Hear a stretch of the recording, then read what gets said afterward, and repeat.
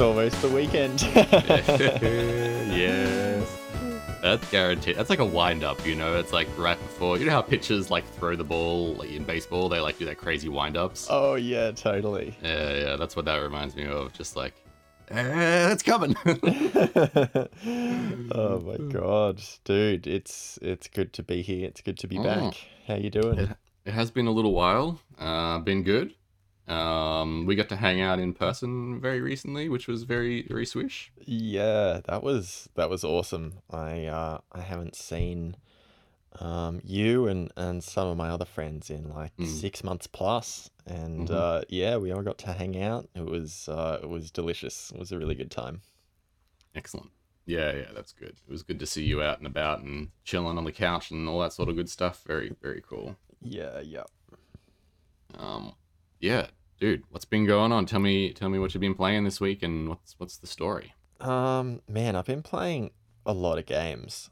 I Mm, I sometimes same. like I entered this kind of dumb project management state of mind where like it's about hours played rather than hours enjoyed. And Yeah, like, it happens sometimes when I'm really into movies or books, and I usually realize what's happening and then I just take a break for a couple of weeks. yeah. Um, anyway, I was playing this game called Turing Test, Oh yeah. which is like an average puzzle game. The puzzles just feel like busy work. The script is average. It's just like it's called the Turing Test, and it was set in space. And I am weak for that kind of stuff, but it was super mediocre. And I played it for like 3 or 4 hours, and I think it's only like 4 hours long, and I'm right at the end. But I really was just, you know, I was just like turning up for the shift basically. And I was like, oh, I think I need to take a break from video games for a while. And then Phoebe and I played It Takes Two, and I was back. Oh I, hell yeah. I was back. I was instantly back. That game is so fucking good. Um, and it just made me realize what a waste of time the Turing Test was. Right. Um, so yeah, everyone should play It Takes Two. It's just amazing. Yeah, I've heard it's wonderful. So Turing Test has a 9 out of 10 on Steam. Yeah, I mean, it's pretty bad. That's ridiculous. I So mean, you said it was middling, and 9 out of 10 is like the opposite of that. I It's like mean, nearly perfect. whenever I look at online reviews, I halve the review score plus one.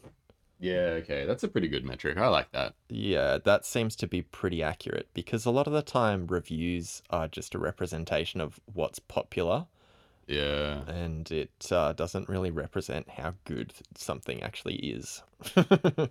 Yeah, interesting. Yeah, that's a whole nother topic as well. Strike that off your bingo card when one of us says that's a whole nother topic as well. But yeah, look, shit, man. Like we've been playing It Takes Two since Mm. Christmas. Mm-hmm. It's not that it's like a particularly long game, but we just have to both have energy at the same time to play it. Yeah. Yeah. And every time we play it, we remember how fun it is. It's crazy how fun that game Mm. is. It's Yeah. it really rivals Portal 2, and it's that caliber of multiplayer Yeah. game. Yeah, I've seen a couple of play. I haven't played it myself, but I've seen a couple of playthroughs on YouTube and whatever, or Twitch, people playing it. It's just like so impressive how much stuff that game does. Like Yeah. the way it's almost like Yakuza Zero levels of stuff that it does. Mm, Maybe even more than Yakuza Zero. Like it's just like, okay, now you're gonna throw these nails and you can jump on them and you can use them to stick things in place. And okay, now you got a gun that one of you has to use the sticky stuff with and one of you has to explode it. It's like, and it just keeps evolving. Like it keeps exploring those new mechanics every chapter. Like every new chapter, there's like a new thing for you to do, and it just explores it, and it's just excellent. Like so cool. yeah. Yeah. They got the spice right in this game. And it's like you say, we have thought it was going to end like 3 times already, Mm, but it mm, just keeps giving. When you think it's over, then it introduces like an arcade shooter mechanic. And yeah. and then that finishes and you're like, oh, this is getting pretty climactic. And then it's like a top-down dungeon crawler. And it's just like, what the fuck is going on with this thing? It's just like, Yeah. how much fun could they put in? And yeah, it's awesome. It's really good. Yeah.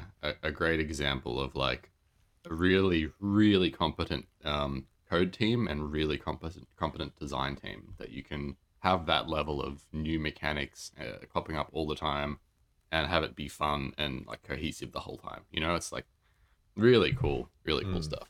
Yeah, Um, yeah, yeah. That must game play it. rocks. I Be- haven't found someone to play it with. oh, So I'm sure I maybe could. maybe when we do the great reckoning of being in the same room at the same time with a console and a TV and a couch, we can have a dabble. Have a little dabble. Yeah, have a dabble. Alright. Maybe a little. All right. What have you been dabbling in? Oh, I was Any going to jump games? into the news, but no, yeah, I have been playing games actually, dude. I've been playing, thanks to you, Half-Life Alex. Oh yeah, sick. Tell me about it. It's pretty cool, man. I've only had the one session with it, just because it took a little while to set up. Like, I was like, okay, I have the game pre-downloaded, ready to go. I plugged the headset into my PC and clicked on that little Steam button, and it was like, there's an error. And I was like, all right, fine. I've tried to work out the error, downloaded a new piece of software that it needed apparently, and then clicked on that, opened it up, and then clicked on the icon or whatever for the game, and same error. And I'm like, okay. And it just turned into like an hour and a half, 2 hours of troubleshooting and downloading surprisingly large pieces of software Oh my for god. to in order to get the game to run. But once I was up and going, it was fantastic. Hell yeah. Yeah, there's this mechanic in it that I'm going to talk about with today's topic. Oh cool. And just overall, very surprisingly enjoyable to play. So like Half-Life games, typically when you're running around, it's like very like focused on the movement and the physics of the world, and like it's just like a first-person shooter, like a typical first-person shooter. It's like kind of like the prototypical first-person shooter, and Yep. Yep. and in VR, you can't really like run around. Like it's not you don't really do that without getting terrible motion sickness. Right. Yep. And so they solved that through like a whole series of different ways, right? There's like all sorts of tricky things they're doing. But the main way that they did it was that you only ever in one place at a time, and you are like pivoting from that point in all axes. So you can like crouch and stand and rotate, turn around all 360 every rotation. Right. And then in order to move, which you can do at any time, you like press a button, you see a little like hologram of feet on the ground in front of you, and then you teleport to that location. Yeah. Yep. Yeah. And That's a really good solution to the motion sickness problem because yeah. I played a game where the default was that kind of teleportation type Yeah. of movement, and then I was like, oh, I want to feel like I'm walking around, and so I changed it so that you could just, push forward on your control stick, and it would like the ground would walk underneath you, Uh, and it was fucked. yeah. Like I was immediately sick. It was not Mm. good. Yeah, it's crazy how bad it is. Like, there's all sorts of stuff that your brain does and your eyes do to compensate for the wild amount of like. I mean, as an animator, you know just how much like the head moves around when you walk, and it's like trying to tune that in like VR is a complete nightmare. And so, Mm, like, you either have the camera be completely still as you're walking around, which feels really unnatural, and it gives you another kind of sickness, which is like not good. Or you give like a little bit of head bob and you put like a reticle like at a still point in the screen, and that still doesn't feel great. mm, And so yeah, I think what they've done here is like a really nice solution. And it's not just like a teleport. It's like the screen fades to black really quickly, and then fades in from black really quickly in like a oh, nice. It's almost like you blink and you're there. cool.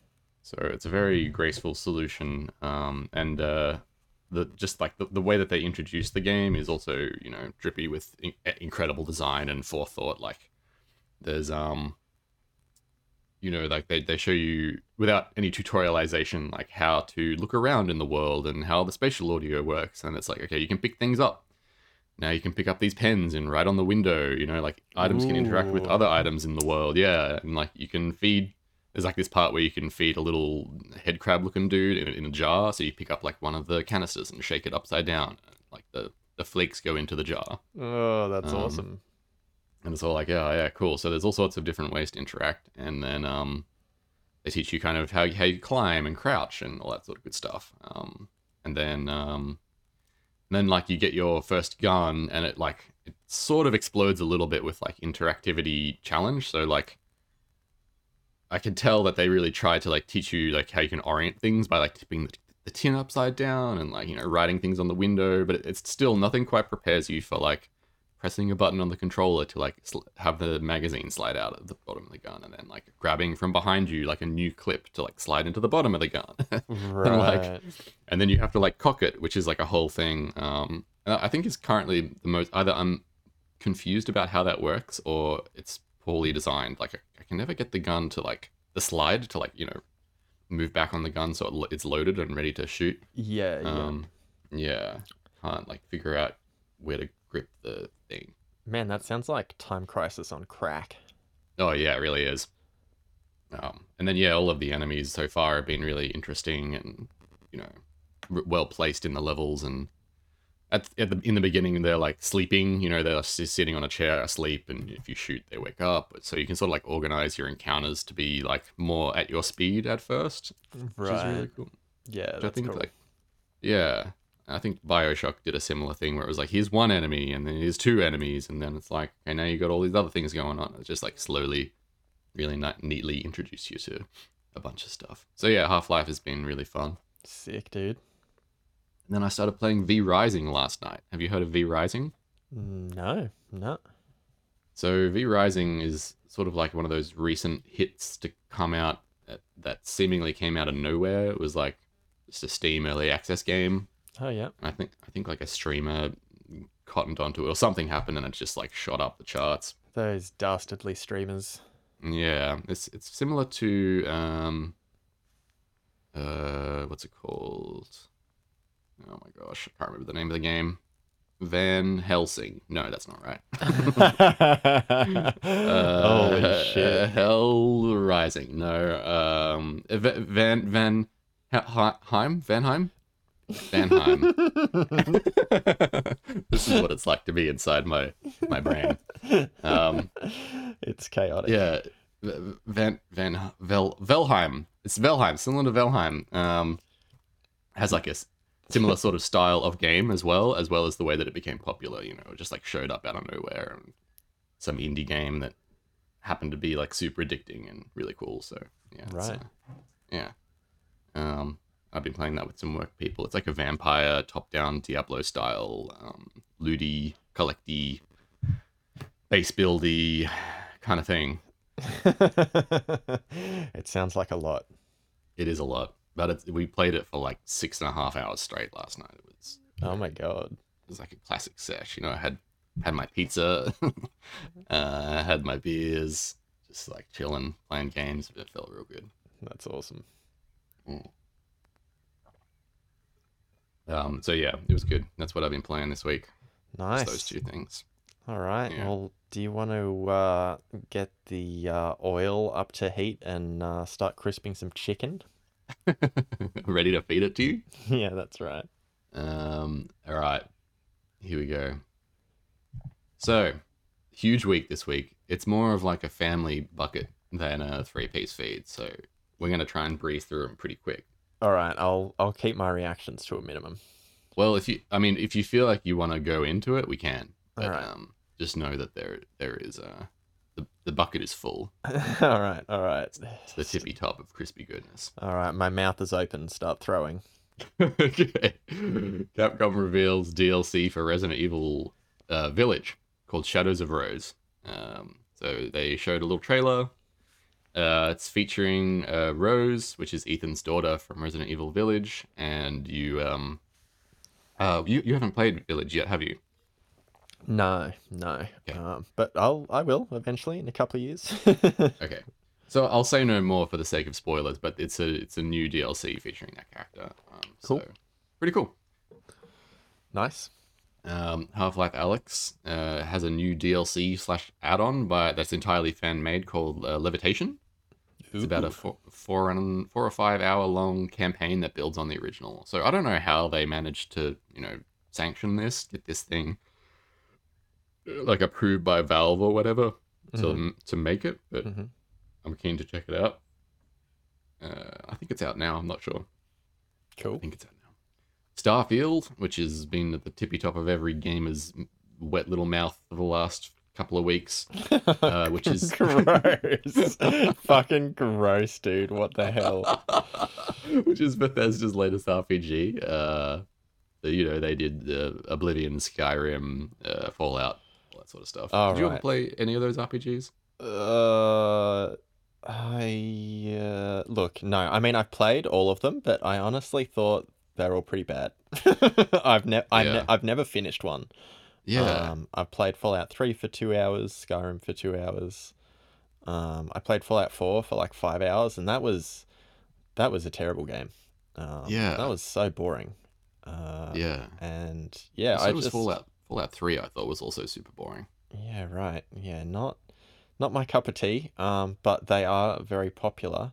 And like I know Bethesda has become a publisher since their earlier like studio only stuff. So Bethesda's name is on like Doom and Wolfenstein, but they don't actually develop those games, do they? Mm. I'm not too sure. I don't believe so though. Yeah, okay. Because I was gonna say they're good games, but yeah. All right. So new open world glitchy sci-fi thing. People all love the shit out of that. Yeah, and so a part of the reason why I say it's at the tippy top of many gamers' mouths is in one of the trailers or in some press junket thing they mentioned that there's over 1,000 planets, um, and it's sort of Yeah, just like bro, we've done this. Like, do you remember the No Man's Sky thing? And there were like a billion planets. It's a like billion planets. bigger Yes, bigger numbers, and like you can play this game for 300 hours. Like yeah, that marketing bullshit sucks, it and does. it doesn't represent anything good in video games. Mm. Yeah, I think what a lot of folks, maybe even the folks who are marketing this game don't realize is that a planet is really big. Like you have so much space on a planet for a video game to exist. Most large video games take place on like in a state or like a continent. Like at the Mm, biggest. hmm. But a planet is just completely mind-blowingly large. So a lot of the space is taken up by ungame playable areas like ocean or just like vast areas of desert where nothing is occurring, right? Right. So like I don't want 1,000 planets. I want one planet that's good. Or I want like, three planets that have like some way that they're interacting with one another and that it's interesting and that I don't have to like spend a long time walking across to just gather some resources like Yeah, yeah. I mean, it's crazy that no one learned from Mass Effect 1 mm, felt like it had 1,000 planets. It probably didn't, but it just had these like barren planets with nothing on them that you could land on with your crappy Mako car, and you'd drive around and hit invisible walls, and there'd be nothing there. mm, And it's just like, why is this in the game? yeah. Why would anyone think this was a good idea? Well, didn't they also have planets that were just like you could shoot a probe at and get resources from or something? That was in the second one, Oh, that was two. a- Okay. and that was like a better version of scrounging for resources. You didn't have to watch the landing Yeah. animation and deal with the Yeah, shitty yeah. controls. You just shot a probe and your controller vibrated. Yeah, yeah. It'd be like probe away and then you Yeah, would get that's the right. resources. Yeah. That's right. Uh, So yeah, they're fucking Starfield looks. And someone also did like a video edit of like Starfield trailer right next to a bunch of No Man's Sky trailer footage, and it was just like Oh, note for note the same shit. It's like here's the creature on the planet surface, and here's you taking off and landing, and here is some mining of a material on a wall. Like it just looks like carbon, not a carbon copy, but like a reskin with the Bethesda's name and right. typical. Yeah. Anyway. Well, Uh, look, we'll just treat it the same way. Nobody buy it for 3 or 4 years, and then buy when it's like $10, and it'll probably be good. yeah, after I've had a chance to patch out all of the garbage. Okay, Metal Hellsinger came out, which is a game that you sent me a link to. Have you played that? Had a chance to look at it? No, I mean, I just heard about it because Serge Tankian did the soundtrack. Yeah. I'm somewhat of like a black hole when it comes to video game news. Like none of it Mm, seems to reach me, but like mm. because this was like System of a Down related, I heard about it. Yeah, cool. Yeah, yeah. Looks really cool. I'm friends with the person who was working on the game briefly. And it looks really like a lot of Metal Time, little fun video game where you hit to the beat. I think there's already a similar game out that is a little bit less reliant on like hitting the bullets and dodging to the beat, and it's even got like a accessibility mode where you don't have to do it at all. It's just got regular creatures, and I think you get a bonus if you're on the beat, but there's no downside to not shooting on the beat. I don't know Right. if Metal Hellsinger has the same thing. Probably does. I'm not sure. Yeah. Yeah, it's cool that game's out. Yeah, I'm keen for the soundtrack. Yeah, yeah. Neon White got a new trailer. Have you seen this? I've no, not heard of it. It looks right up our alley, dude. It's really like feels a little bit like the original Doom mixed with Slay the Spire. Oh my god. Oh So wait, I you, think you sent me a trailer for this. It's like a yeah, first person shooter card game. yes, Yeah. yeah, No, I mean just all I need is cards, man. Just give me those cards. Like throw cards into any game and I want to collect them. yes. Yeah, so yeah, it looks as though the cards that you use have some influence over the way that you play the game. So you can change abilities and weapons based on cards in your hand, which is a really cool looking Sick. thing. Cocoon. Wow, this list is long. Cocoon from the maker of Inside and Limbo have announced a trailer, and it looks like puzzles with lots of balls. Um, there's not much more to say about that. It looks pretty, but so many balls. I don't know what they're doing there over at that studio. Alright, Cocoon Balls, carry on. Cult of the Lamb comes out on August 11th. Cult of the Lamb, I think I mentioned in a previous podcast. My pal Julian was working on that, and it looks really fun. Cool. Mick Gordon appears to be scoring for an upcoming space horror called Routine. Looks Ooh. lo-fi, space, glitchy sci-fi, and I'm very pumped for it. I think I sent you the trailer for that. Yeah, I mean, it's just anything with Mick Gordon's name, and like, especially after the flustercluck that was Doom Eternal, where like he hadn't finished the tracks and Bethesda were just like, "Fuck you, we're shipping it." Yeah, Um, that's a very sad story. yeah, so like, hopefully he's out of Bethesda's grip, and like Mm, this is some indie shit that he's had creative control over again. it looks very indie. Like it looks like um, very small team, but very high quality stuff. And just the audio in that demo alone is very very crunchy. We Um, love it. yes, Skate Story appears to be the most stylish game on offer in this next set of games released.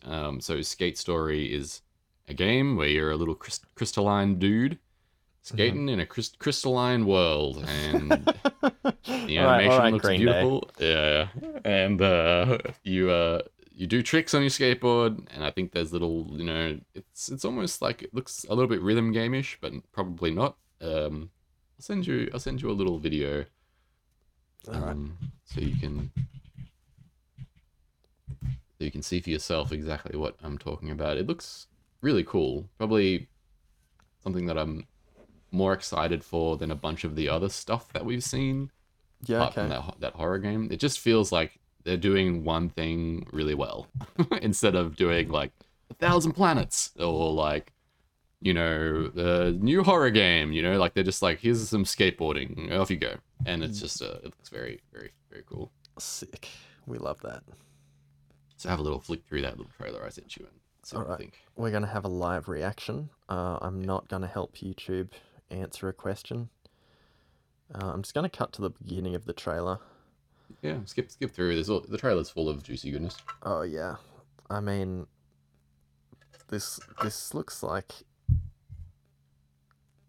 Man, okay. I don't know what this looks like. It kind of looks like the super hot guy on a skateboard Yes, yes. skating through the end bit of Interstellar. Mm-hmm. And it looks cool. It's very stylish. Yeah, I'm a fan of games that just know what they are. Like they're not trying to be something else. They're not trying to like make some grandiose statement about like the state of the world or like what the war is here. It's just like just here's some skateboard, bro. Off you go. Like I wish there was more of that. Anyway, the Callisto Protocol got a new gameplay demo and it looks very Dead Spacey with all the blood and the shooting of the limbs and there's even some curb stomping. Oh my god. Yeah, I mean, look, the more games Dead Space inspires, the better. Yeah, there seems to be like quite a bunch of games that came out as a result of this recent slew of events that appear to be a little bit Dead Spacey or Dead Space inspired, which I think is good as well. But yeah, it's just I don't know why. It's like everyone has just been like you like us in that other episode of this podcast where they're like, remember Dead Space, and then just like Yeah, went and did it. we have the sway, babe. We have the Again. sway, and Yeah. and it's just like I feel like the industry just has these weird like ebbs and flows where like remember 2019 where three huge samurai games got announced in the same year. Yeah. It was yeah, like yeah. Neo, Sekiro, and Ghost of Tsushima, and it was just like Yeah. seemingly out of nowhere.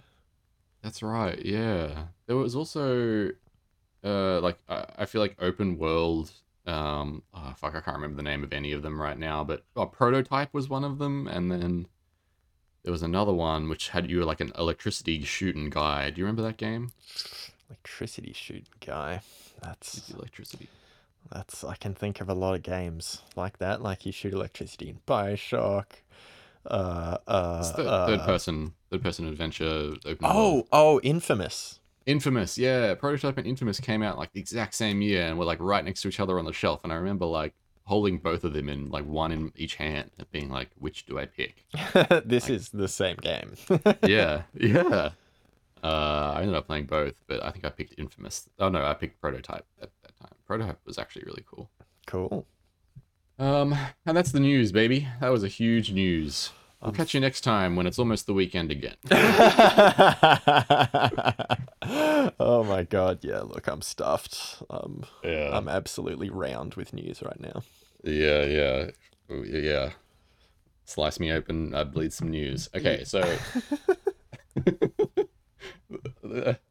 I feel like this week's episode is super chaotic.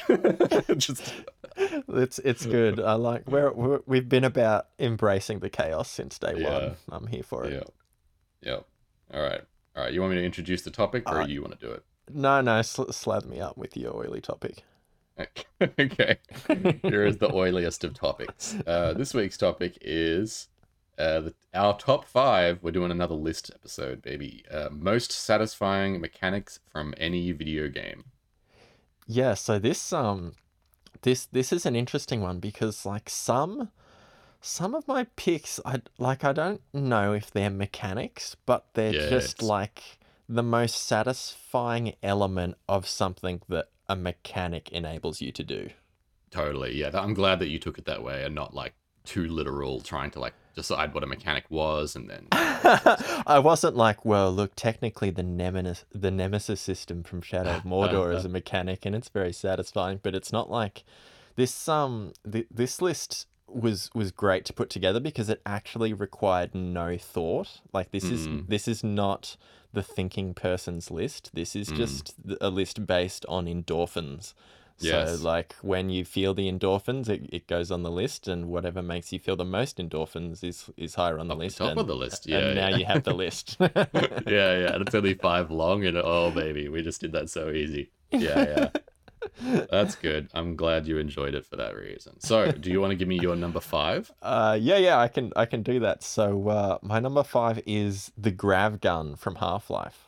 Whoa. Okay. Yep. So this is one of my less specific mechanics. Like the grav gun is a pretty big part of Half-Life 2, that is. Yeah. And man, I remember playing Half-Life 2 at my first full-time job. I was working for Apple, and we had to have all these Macs on display, and we had like the super biggest iMac of the time. This would have been in 2008.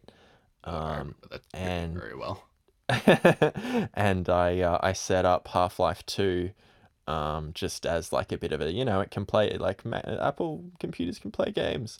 And Yeah. one especially lazy Saturday afternoon, like no one was coming into the shop, and I booted it up to play, and I played that. I played through that town where it's all haunted and shit. I can't remember what it's Ravenholm. Ravenholm. That's the one. Yes. And I think that's like right after you get the grav gun in the story. Yeah. Anyway, the grav gun just allows you to like pull objects towards you and shoot them away at speed, and Yeah. like you can just do it with anything. Like you can pull bodies towards you, saws, tables, and like when you fling them at enemies or aliens or whatever, they just go flying. And Mm-hmm. I think this kind of feeling that it gives you is a common thread throughout all of my picks. Like Mm. I think for a mechanic to have a satisfying element, it needs to be based in physics. Like Oh. all of my picks are like physics based things where like Ah. your character does like it that they interact with like a machine or like an enemy, and the enemy does something physical and you're like, oh god, that's real good. um Yeah. Yeah. and Yeah. like the grav gun is just it's all about that. You just send things flying and tables explode and bodies hit the floor. It's just it's really fun. Totally. Yeah, that's awesome, man. What a great first pick. I only reacted the way that I did because my number 5 is also Half-Life related, but Oh.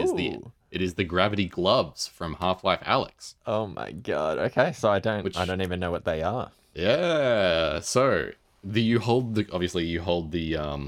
two controllers for the Quest 2. Mm-hmm. And you have these items that you get very early in the game called the gravity gloves. And they're sort of like the gravity gun, but instead of being able to fling objects very quickly, you're just able to pick them up. And the way that it works is you like reach your arm out in front of you, and it will highlight something that can be picked up, sort of like a faint orange. Oh, And yep. then when you flick your wrist back, sort of like imagine you're pulling up a yo-yo from being on the ground or whatever. It's like that pull-up motion that you do. When Oh, you yep. flick your wrist back, it like pulls the object towards you, and you catch it. And Oh, cool. it's so good, dude. It's just like there'll be like a magazine in a box somewhere, and you've got to like either like a zombie or whatever coming towards you, and you just like flick the magazine out of the box, catch it, slide it in your gun, and shoot the zombie, and it's just like, oh baby, that's the good stuff right there. That's awesome. Yeah. So yeah, it's just that flicky motion that I find I was so surprised by, and as soon as I did it, I was like, oh my god, the satisfaction I feel. Um, Yes, very good. I'm glad we both picked Half-Life as our number 5. I had Y- no idea. Yeah, that's really funny. Yeah. Yeah, it just like the glove sounds really cool, and it just sounds like that kind of natural progression. Mm-hmm. Like Mm-hmm. they understand that the physics stuff is really important in Half-Life games. Like it Oh, just, totally. I don't know, it adds like a realism to the world or something. Like when I think Yeah. of Half-Life, I think of gravity. Yeah. Yeah, there's heaps of gravity stuff in the Half-Life series. Like there's the playground that you interact with early in Half-Life 2 that's like you can stand on one end of the seesaw and the other end will go up, and if you put some cinder blocks on one end, it doesn't go up as easily, like all that sort of stuff. And Yeah, the swing set, yeah, it's great. yeah. Bro, And shout out to Half-Life. yeah, shout out to Half-Life. I haven't thought about Half-Life in a long time prior to last week, so it's pretty cool. What a great series. I never played Half-Life 1, did you? No, I've seen a lot of footage from it though.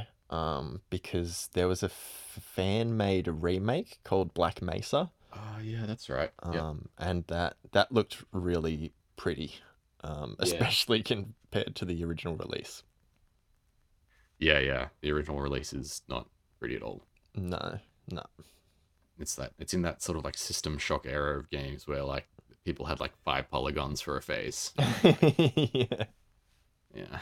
Um yeah, but I think you're right, dude. I think like the physics aspect of satisfyingness is definitely a part of it. So, have you ever heard of the Corridor crew from YouTube, Corridor Digital? Yeah, yeah. I remember, dude. I remember like watching their videos when we lived together. Yeah, well, they're Uh, still going. They're still making content. No shit. Yeah. And they have a really poppin' YouTube channel these days. They release videos very frequently. And they have like a CG challenge where like everyone in the studio will try and make like a satisfying video for the day. Oh, no way. I love And that kind of shit. yeah, and you've seen like these satisfying videos, right? Like the golf ball that goes around and around until it lands in the middle perfectly and just like slides through the Mm. hole, or like Or like there's when like they a cut soap up with a Stanley knife and yeah. it goes into the cubes and it's extremely wasteful but really satisfying. Yeah. Yeah, yeah. Or there's like, like a big knife and it like slices through a block and then another knife comes through and slices it perfectly into little cubes and then they like physics melt away and then a new block comes down and just like loops perfectly and all the sound effects are also really nice, like everything slides and clicks into place. It's all very good. Anyway, Mm. they did a bunch of those and a lot of them were physics ones, so I think you're onto something with like the physics being especially satisfying from video games as well. Mm. Yeah, well, my number four pick Mm. definitely embraces that. It's the portal gun from Portal. Oh, Um, right. I actually had a dream about this. So you sent this topic through like a week ago, Mm. and like I wrote out the list straight away, and I was like, sweet, easy, done. Can't wait to do that Hmm. podcast. And then like a couple of nights later, I had this cook dream, and I'm about to try and explain a dream, which is a really dumb idea because dreams are really hard to explain, but I'm gonna have a crack. Okay, go for it. So I'm ready. like so you were in it. We were both in it, right? Mm. And like my brain obviously knew that I did a podcast and that this was going to be the topic.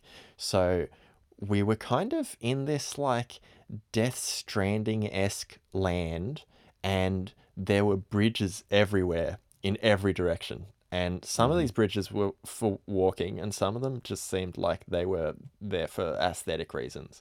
It kind of reminded me of the city in that Neil Blomkamp movie Elysium. Did you Oh ever yeah, see yeah. that movie? That was I a did, bad. yeah. That was a bad movie, but it had some cool sci-fi stuff. Um, Uh-huh. and so we're on either side of one of these bridges, right?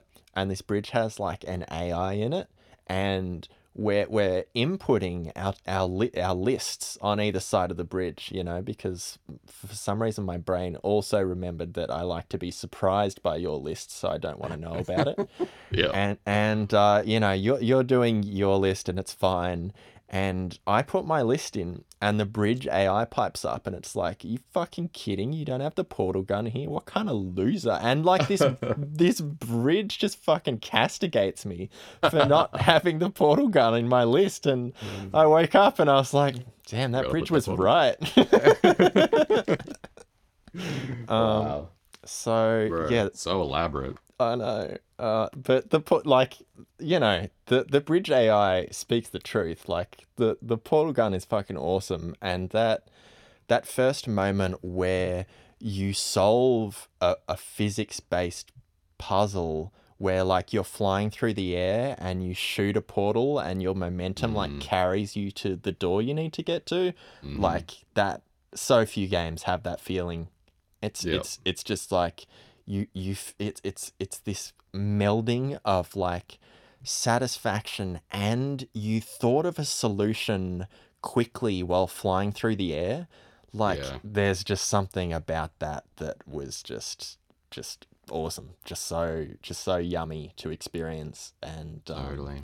And yeah, it's again, grav gun, portal gun, like these aren't specific moments because there's so many cool things you can do with them, but most of what you can do really gives me that serotonin. Yeah, yeah. Yeah, interesting. I really like that. I also love the noise that the portal gun makes. That sort of like splooshy noise, which is Mm, yeah, it's yeah. weirdly moist. Yeah. Like making a portal is somehow like a wet experience. Yeah. Anyway, I won't linger much longer on that one. Yeah, I've lost my list. Where's my list gone? Oh god. Okay, here it is. I've got number four. This one isn't a super physics based thing, but I guess maybe it is the most physics based thing. calling down a Titan in Titanfall 2. Ooh, okay, I thought about this one, Yeah, but it is. yeah, hit me. Yeah, I mean, we talked about Titanfall 2 a lot on our list episode, top 10 of all time. It's just such a beefy, like juicy, full of flourish and bombast experience where like from orbit, which is just such a futuristic thing. Someone launches a mech out of something that's like orbiting Earth and lands at your feet. It's just there's nothing quite as cool. Like video games have done like orbital lasers or like stuff in space orbiting around Earth a little bit, but Hmm. nothing is done, I don't think, shooting down a mechanical thing that you can jump in and pilot from orbit quite like Titanfall 2 did. And yeah, it's just so satisfying to have, and in multiplayer as well. Like when you call down the Titan and like you start headshotting dudes and like fighting other Titans. It's just such a wild experience. So yeah, it's a very cool, very satisfying thing for me to have it on number 4. Yeah, yeah, that's huge. And that again, endorphin list, but that stress you feel when, you've requested your Titan to come down and Oh you basically need to stay alive long enough. Like it takes like yeah, 10 seconds, I think, for the Titan to yeah. land. And it just there's so much weight to that time because you need to survive, and then like that feeling when you slide like under the Titan and press Oh square or yeah, whatever and get in, and it's just like, oh baby. Yep. yeah, yeah, yeah. And they'll have their own lines or whatever that they say when you get in. Like, oh, it's so good. Yeah. Oh man, yeah, yeah. There's look, we the only reason I want Titanfall 3 is just so that there's an online presence for Titanfall again. Like if they could just somehow boost the online presence of Titanfall 2, I'd be back in there. Anyway, we got to stop talking about Titanfall. This is just becoming one of those podcasts where we just Yeah. circle around into the same thing because it's so glorious. Yeah. Let's go down the Titanfall 2 drain together, bro. Holding hands. Oh my god. um. Okay. Did you give me your number? You did. Okay. What's your number 3? Uh, my number 3 is shooting necromorph limbs off necromorphs in Dead Oh. Space 2 and then grabbing them with the pseudo grav gun, Yeah. the stasis gun, and Stasis then gun. shooting those limbs right back at them. Yeah, I forgot you could do that. Yeah. Yeah, I mean it does a lot of damage, and also it can like pin them to walls, Mm. and it's very cool and gory. Um, Yeah. but I sorry, go on. just on the pinning them to walls thing. I remember that being like fairly there must have been some like ragdoll tech that came out around that time in game dev, because like I remember in Fear 2 you could pin dudes to walls with like the nail gun and it was like the exact same thing. Totally. Yep. Yeah. Yep. Anyway, go on. Sorry. Yeah, no, Fear 2 had it as well. Look, we've talked about Dead Space 2, especially in that old list episode, so I'll leave it there. Okay. But shit, it's Yep. just like it's so juicy, and that stasis gun has like a bunch of other utilities, but Mm. it's again, I think like it's kind of like physics meet Twitch input. That's where the juice is. Like you can slow objects down with the stasis gun, sorry, and jump on them and solve Mm. puzzles. But like when a necromorph's running at you and like you shoot off their spike and then grab it and then shoot it back at them, like it's just very quick, and it's like Yeah. it feels rewarding when you're able to pull it off. Yeah, I get you. Yeah, yeah. Yeah, something about catching, like I think Half-Life did that really well, where like something about knocking something off something else, catching it midair, and then using it to your advantage is just like very flowy, very cool. Yeah, Uh, yeah. yeah, um, yeah, I agree. That's a great one. I don't have, sorry, I don't have Dead Space on my list, but yeah, that's Oh my really god. All right. What do you have, Joe Tool? good. This one is a little bit of a weird one, but I still think it's deserving. This is dodging in Bloodborne. Ooh, yeah, okay. Yeah. So, I mean, just standard dodging looks really cool in Bloodborne. A lot of the characters, there's like someone drilling right outside. That's not satisfying. Hopefully they just stop really soon. The what was I saying? Yeah, dodging. So like when you just dodge regularly, your character often has like a lot of flowy parts on them, especially if you've got like a costume in that game, like the Eileen the Crow outfit, where it's like super Mm, flowy. yeah, yeah. Um, so yeah, if you're running around and dodging around, like there's a sort of like physicsy, flowy feeling, overlappy, animation-y goodness that I really love in Bloodborne. And there's nothing quite as satisfying as like slowly strolling, like Sun He Legend. You know Sun He Legend from Twitter? He does the Bloodborne, oh sorry, the Souls like or Soul series gifs. No, I don't. I'll send you some after this. He does these gifs where he like removes all the UI from the screen and just like does badass things in those games. Oh, sick. Often in like 60 FPS or like slow motion, or he does Mm, a lot of really cool stuff. Anyway, yeah. So strolling up to a big bad in Bloodborne and just like knowing exactly when the perfect time to dodge their attack is and dodging out of the way. Oh boy, it feels so good. Something cinematic about it. Makes you feel like the action hero in the movie yeah, frequently. yeah, yeah. It really does like emphasize the you are the danger element of that game. Yeah, yeah, yeah.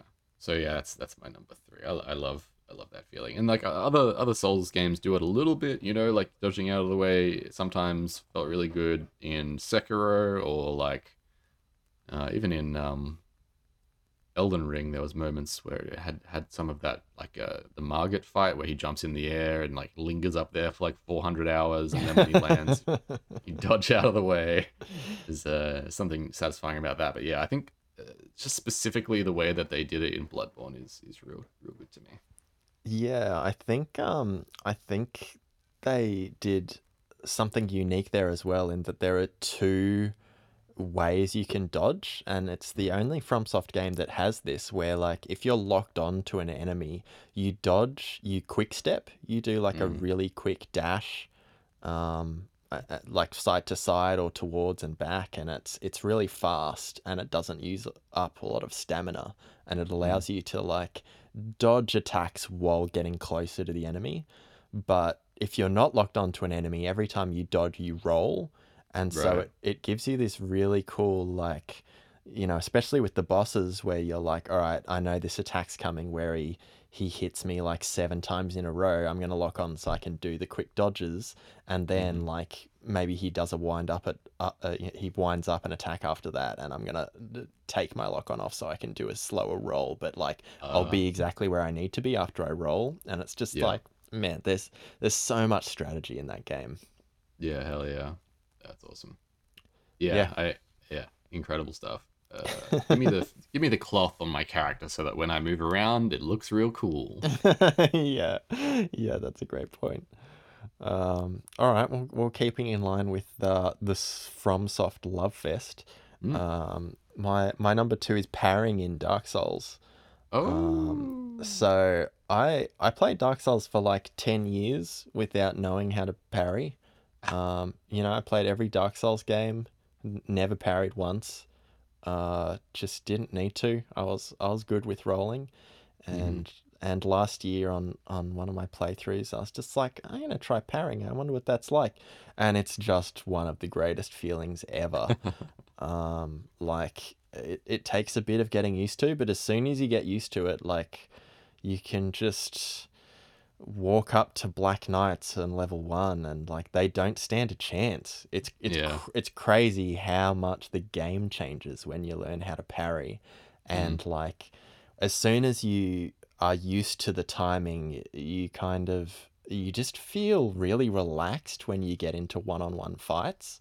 right, Like you just walk up and wait for them to swing, and then when you parry, there's this really satisfying sound that oh yeah, kind of almost sounds like the bullet time sound from the Matrix, where it's like yeah, "Zhoo," and you're like, yeah. oh yeah, and then you like stuff your halberd down their throat or whatever, and it's just like, oh fuck, and you're invincible while the animation plays out. So Yeah, it's just like this stacking of satisfying things. You know, totally. you go up to an enemy that can destroy you, you parry them, you hear the sound, Mm-hmm. you swing your axe in to do the riposte, Mm-hmm. and other enemies might be attacking you, but you've got invincibility frames, and you Mm-hmm. just like you're almost taking a break in that moment. Yeah, You're just yeah. like, oh, Like a I'm relief. so good. Yeah. Oh, that's awesome. I mean, that's your first one on the list that doesn't involve physics. Yeah, yeah, it There is. you go. Yeah. And yeah, I don't know, like I think it's just the relaxing aspect of it that makes it so high for me. It's kind of like backstabbing in Dark Souls as well. You know, if Mm. you run up to a group of enemies and backstab one, you can like put the controller down, you can move the camera, get your bearing. Like Yeah. it's a real kind of reset, and I love that about combat in Dark Souls. Yeah, definitely. There needs to be moments of quiet as well as moments of loud. Yeah, Uh, exactly. Very good. All right, my number two is that what we're up to? Yeah, number two is Yeah, boy. headshots in Gears of War 2. Whoa. Okay. this I never played Gears of War 2, so what's the story, babe? this is a very gamery one. It might be a little bit nostalgia fueled as well, but Hmm.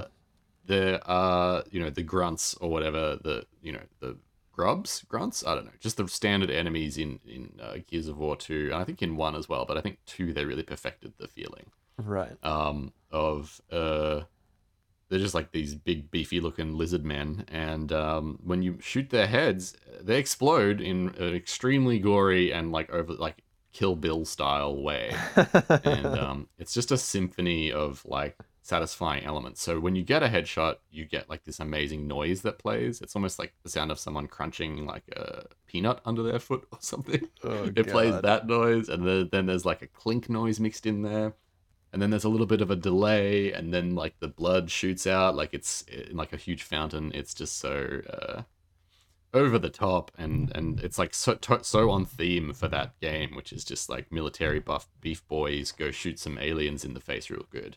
Um, and it's just like such a and I mean they have the chainsaw in that game as well, which is just completely ballistic.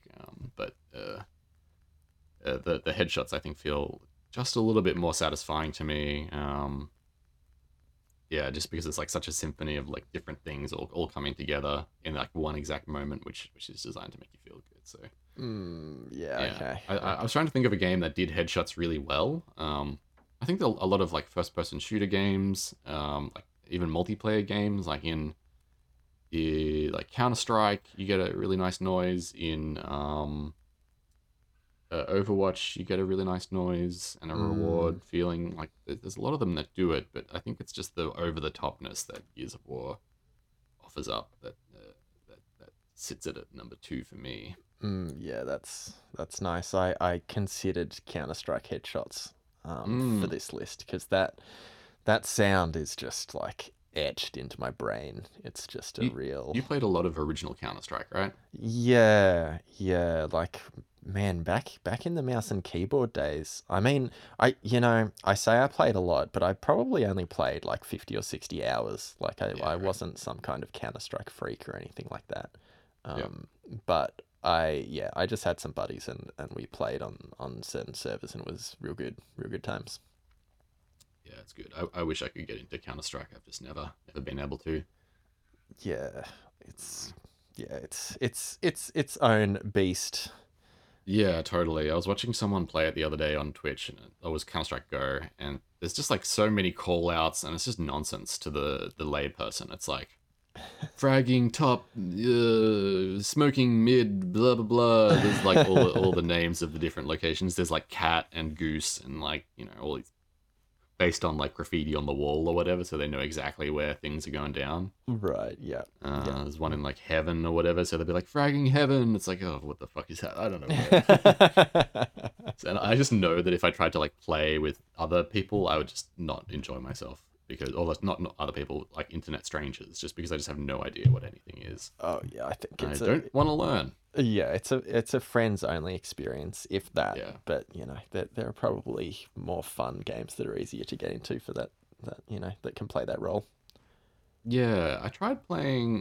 There's a Riot offering that basically is just is Counter Strike, but with heroes instead of um, military boys. Oh yeah, And you've got like there's lots of abilities and powers and stuff, and it's basically the same vibe. Like you walk, or you when you hold shift, you walk instead of sprint. It's that kind of thing. oh yeah, And it's got the exact same kind of map layouts with the crazy call outs and stuff. But I can't remember what it's called right now. Valorant. It's called Valorant. I tried Valorant and I did not like it. It's just yeah. Okay. something about walking around a corner and just dying the moment the first pixel of your head leaves the corner is just like not enjoyable to me. Yep, understandable. Yeah. Anyway. So yeah, what's your number two? No, we're up to the top of the list, babe. The Oh yeah, we're number here. one. I reckon we've Oh. got. I reckon we've got the same number one. Oh. Yeah, Okay, hit me with it. yeah. My number one is spiking in Super Smash Bros. Oh, we don't have the same number We one. don't have the same number one, Oh, dude. that is very good though. I Oh. would have to agree with you there. Yeah, so like, I mean, I haven't played in so long. I can't even remember the roster, but like, I would pick characters based on their ability to spike. Like Mm, that's all that matters to me in that game. So mm, my mains were like Captain Falcon and Ganondorf, mm-hmm, and I think there were some others, but I honestly can't remember. But if they could spike, I was interested, and what that means is like basically when another fighter was over the edge of the level, you would fall or jump off and like do like a downward kick, and it would just send them straight to their death. And it's like pretty hard to pull off, especially with like other experienced players. And it's just like when you pull it off, it just feels like you've tricked the other player. You can do it like before the player's ready to die. So mm, there's like, that percentage system in Smash Bros where like, at 100% then you can probably just whack them off the stage, but like you can spike someone at 0% and mm. it's just like it's so it's so good. It's just Yeah, it's pure. I don't know. It's pure hope and joy for the human race. It's just like, everything's gonna be okay after you've spiked someone. yeah. Yeah, it's literally slam dunking one of your friends. Like it's rolling them into a little ball and slam dunking them. It's very satisfying. Yes, I Yeah, agree. And there's also like the explosion that goes off underneath them when you hit them, and it's not just like you hit them. It's like you kick them in the tippy top of their head as hard as you can. Like it's such a like over the top experience. It's both like over the top to experience yourself and over the top to be spiked. Like it's so intense. yeah. And if anyone's watching, they're just like, oh, it's really Yeah, it yeah. brings out the best in the crowd. It's yeah. Look, when you gave me this list, I just wrote this You list knew. in this order, but like spiking was number one, and that was never gonna change. It's just the Yeah, best. yeah. Oh, that's very good. All right. My number one is the glory kill in Doom 2016. No shit. Yeah, I think it's like such a neat interweaving of like a satisfying mechanic as well as something that is like linked with the game itself. It's not just like the Mm. headshots in Gears of War where it's like so satisfying to do and like like the head go boom. But this is like the head go boom, but also you get heaps of health and heaps of ammo. Oh, you think you get ammo, right? I can't Yeah, remember. yeah, yeah, yeah. It gives you So like resources. yeah, it gives you resources. And so like it's not only like you get a really cool, beautifully animated short and it doesn't interrupt the flow style thing that happens to the screen. You also get to keep shooting the bad guys because now you got heaps of ammo as a result of you pulling off this like maneuver. And so I just have these memories of like having no ammo in my gun and like one blinking orange guy on the screen and like as well as three or four other very beefy looking alien boys to take out. And you glory kill the one and the ammo comes spewing out and you're like, all right, we're off to the races again, boys, let's go. And it's just you dash in, dash out, and it's so flowy and so cool, and all of the animations are incredible. They've just outdone themselves with that's like depending where you're looking on the screen will change what plays, depending on what weapon you're holding, depending on what enemy. It's just like every single possible variation of killing an alien brutally is accounted for in that game, and every time it's satisfying and also useful thing to do. Yeah, look, that's a great pick, and you hit the nail on the head with the fact that it doesn't disrupt the flow. That's the most admirable part of the glory kills. It's Yeah. amazing that entering, what is effectively a cutscene, a small animated cutscene in the middle of combat doesn't disrupt the flow. Like that's bonkers. I don't think I've seen that in other games that have similar systems. Yeah, it's like such a nice grouping of like really talented animation as well as really skillful design, like knowing exactly how long it takes in order for the player to feel like they've disconnected, or you obviously can't have it too short because then you can't see anything, because everything, you have to have time to pull the eye out of the beholder's head and squish it in your hand. Like, like there's a lot that they're doing in these really short, effectively like I think they're like 1.5 second long clips. Which is not a lot of time to play with. It's like, what is that, like 45 frames? 45 frames is not a lot. Yeah. To really do anything in, your standard walk cycle is like, whatever, 24 frames. So, like, doing a whole series of actions, like tripping an imp with your gun and then holding his head down with your foot and blasting it with the shotgun. It's really, that's 3 whole things to do in 45 frames, and it's very impressive. So it might be a little bit of an animatory gush time, but it's still a satisfying pick. Oh, I can dig it. I can dig it. Oh man, I can't believe we shared nothing across both of these lists. That I blows my know. mind. Yeah, I thought we'd have really similar things. me too. I thought we'd have at least one. I mean, we had the Half-Life one, but it was different games. Yeah, yeah, Yeah. yeah. That's wild. Well, any closing thoughts Oh, do on? we have any reader mail? Yeah, yeah, babe. Yeah, babe. But no closing thoughts. I mean, I'm glad we had all different things, and I'm glad we had a chance to talk about, like, physics seems to be popping up a lot. And also I noticed the later parts of my list, it was more about like killing things, which I didn't intentionally do. But That's funny. yeah, it was interesting how yours didn't have that so much. And yeah, so there's different kinds of satisfying. I think like video games offer up a completely different kind of satisfaction than videos do. Like those satisfying videos are all about like, the speed at which things happen in a very purposeful way, and the sound design is obviously really important. But the way that you interact with a lot of these systems, like especially the Half-Life and physics stuff, is so like user driven.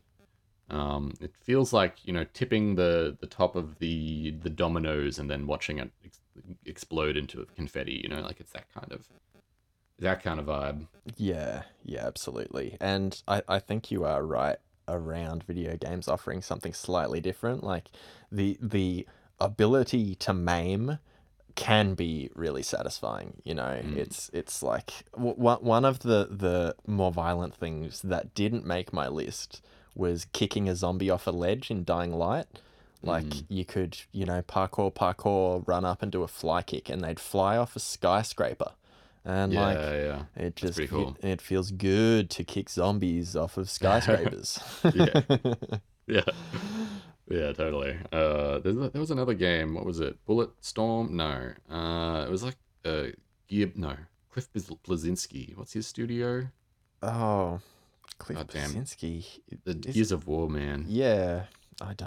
Yeah. That's before my time. I think it was like Bulletstorm. Anyway, you could kick dudes in the chest and they would land on like a spike wall, and that was pretty satisfying too. Oh yeah. Okay.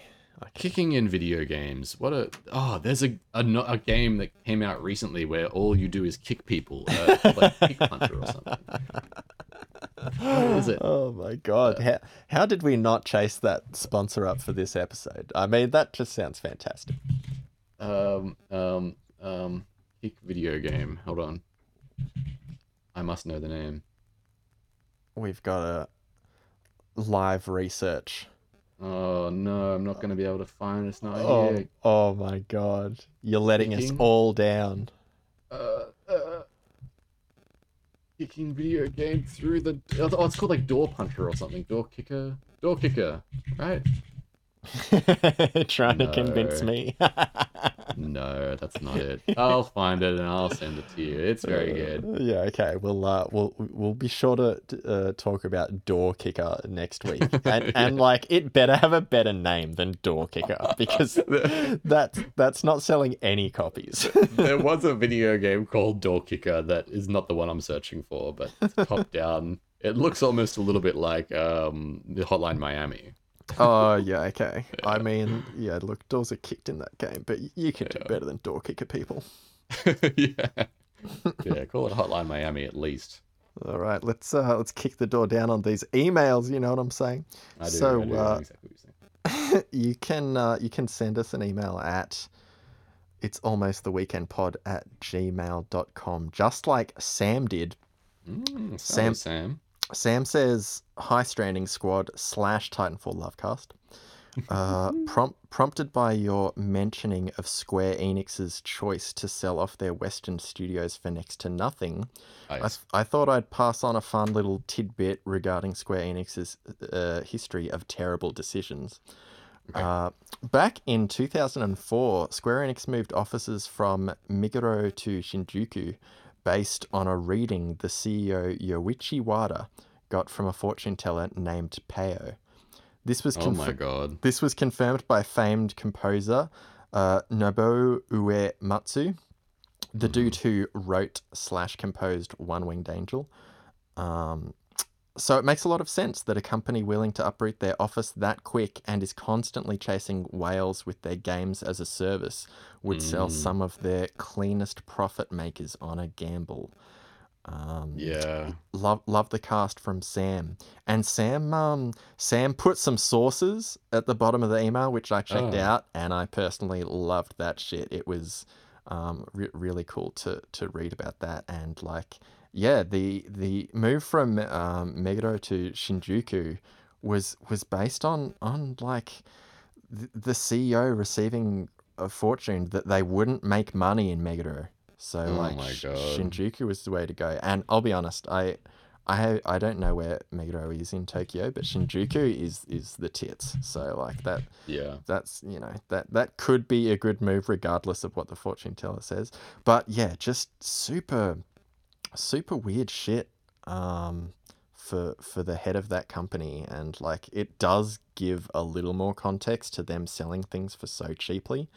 But Sam rounds things off by saying, P.S. Microsoft paid $100 million for a 1-year exclusivity deal for the Tomb Raider reboot. Yeah. See? Like the heck, man.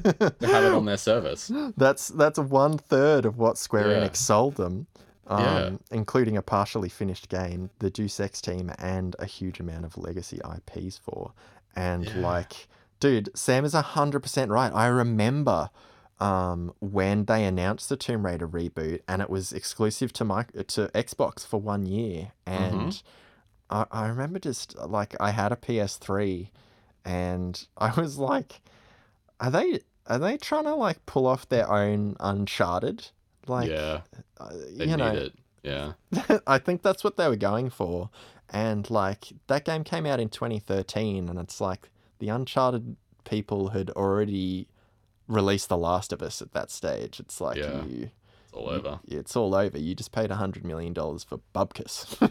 Yeah. Oh, I mean, these games still make heaps of money, so maybe they made some off of that deal. But yeah, Microsoft is just one of those companies, dude. Like, I've heard, they're just one of those publishers that are just like so free with their money. They're just like, oh yeah, it's all right. Couple of $1 million, a couple $100 million, it's fine. You know, just have it. So Crazy. yeah, it's they've got that crazy money. I'm sure like Epic is kind of the same. I mean, they just got like they got that Fortnite money. They got those V-Bucks. Yeah. When you Yeah, got V-Bucks. it's wild, isn't it? When you see like something, I don't know, like $100 million for just exclusivity. It's Yeah, crazy. And yeah, when you take that amount and apply it to other games, it's just it's just blown so far out of proportion. You know, that's like 1/5 of making a Halo game, or yeah, like 50 indie titles with, you know, decent budgets. It's just like it's so crazy, the huge kind of difference between games that are popular and games that aren't. Like, I saw this Zero Punctuation video that expounded on it a lot more eloquently than I'm trying to do. But like it was basically just like, you know, we get into these grooves where the same games come out over and over again and they cost like $500 million a pop. You know, mm, like the Grand Theft Autos come out, the Far Cry's come out, and like they pay for marketing and blah blah blah. And every now and again you see this indie game come out like Hollow Knight or Dead Cells, and like, you know, they'd be lucky to have a 20th, a 50th, a 100th of the budget that these games have. yeah, They end up becoming hugely successful, hugely profitable, and Punctuation was just like, why don't we have a budget for new ideas in studios? Where, yeah, like, you know, $100 million, you could maybe make 20 indie games. yeah, You know, you could empower staff to you know, come up with ideas and put them on the screen, and like, you just need one of them to do well. yeah. You just need one of them to do well for an investment like that to make sense. Totally. I mean, Epic does have a fund that does something like that these days. So I don't know if that came out after Zero Punctuation's video or not, but they do have a fund where they just give money, just like to studios based on not very much, like a video or like a conversation. Right, right. Um, I think you have mentioned that. Yeah, that is a sick initiative. yeah, yeah. My boss Johnny, when he was coming up with Artful Escape and sort of getting it off the ground, Epic gave him some sum of money. I think it was $20,000 just to help. You know, they thought it was cool, and they just said, "Here's some money. You know, no, you don't have to have us on your service, or you know, have you on our service, or there's no reason to pay it back or anything. Just here is some money. We like what you're making." Wow. So yeah, there's stuff like that happening around. It's some weird, you know, glitch in the matrix of capitalism where but it does happen. And I was just googling right then while you were talking about it. Microsoft's sort of one of their main piggy banks these days is Game Pass. Oh yeah. And they have around 3,000 games on Game Pass at the time of publishing this article, which I'm not too sure when it came out, but they've done the maths and have apparently reported that they've been spending about 2.5 billion in payments to developers in order to maintain the license for those games on the platform. Hmm. And so that works out at around $830,000 per game. And so, you know, Wow. some games obviously will be more and some games will be less. So, you know, you sort of say, oh, the lower end games might end up around $500,000, and the higher end games upwards of 1 to 2 mil, which was initially what I was thinking, maybe even a little bit more for some games, in the couple of 300, sorry, 3 or 4 mil, I reckon. Right, right. But yeah, that's the kind of like money that's getting thrown around just to like have a game on a service that is also probably available elsewhere in certain instances. Like, yeah, crazy, Fuck, crazy that's stuff. so wild. But I mean, when you think about it, some of these teams have they may need the money, or maybe they don't need the money at all. The game's been out for a long time, and they're just like, you know, like the Yakuza series or whatever. Like, this is Hmm. just like, you know, pocket money for some of these studios where they're like, oh, cool, we now get to buy like, you know, new chairs for the entire office and Yeah, yeah. fancy screens for the movie room. Like, that's, yeah. So, but yeah. Anyway, interesting stuff. Yeah, that's cool. Thanks for running in, Sam. Yeah, thanks, Sam. Hey, Sam. Sam's one of Jamie's friends. Oh, cool. Yeah, he's a good Yeah, well, heads up for future emailers. I'm not going to read out anyone's full name just because I can see your full name. dude. Yeah, yeah. uh, Email is kind of crazy like that. Hey. yeah, yeah. Anyway, have you got anything you want to finish with? No, I don't think so. I think that's it. We're done, baby. Wrap it up. I hope everyone has a really nice weekend, and we'll see you when it's almost the weekend again. Yeah. All right. Bye. Bye.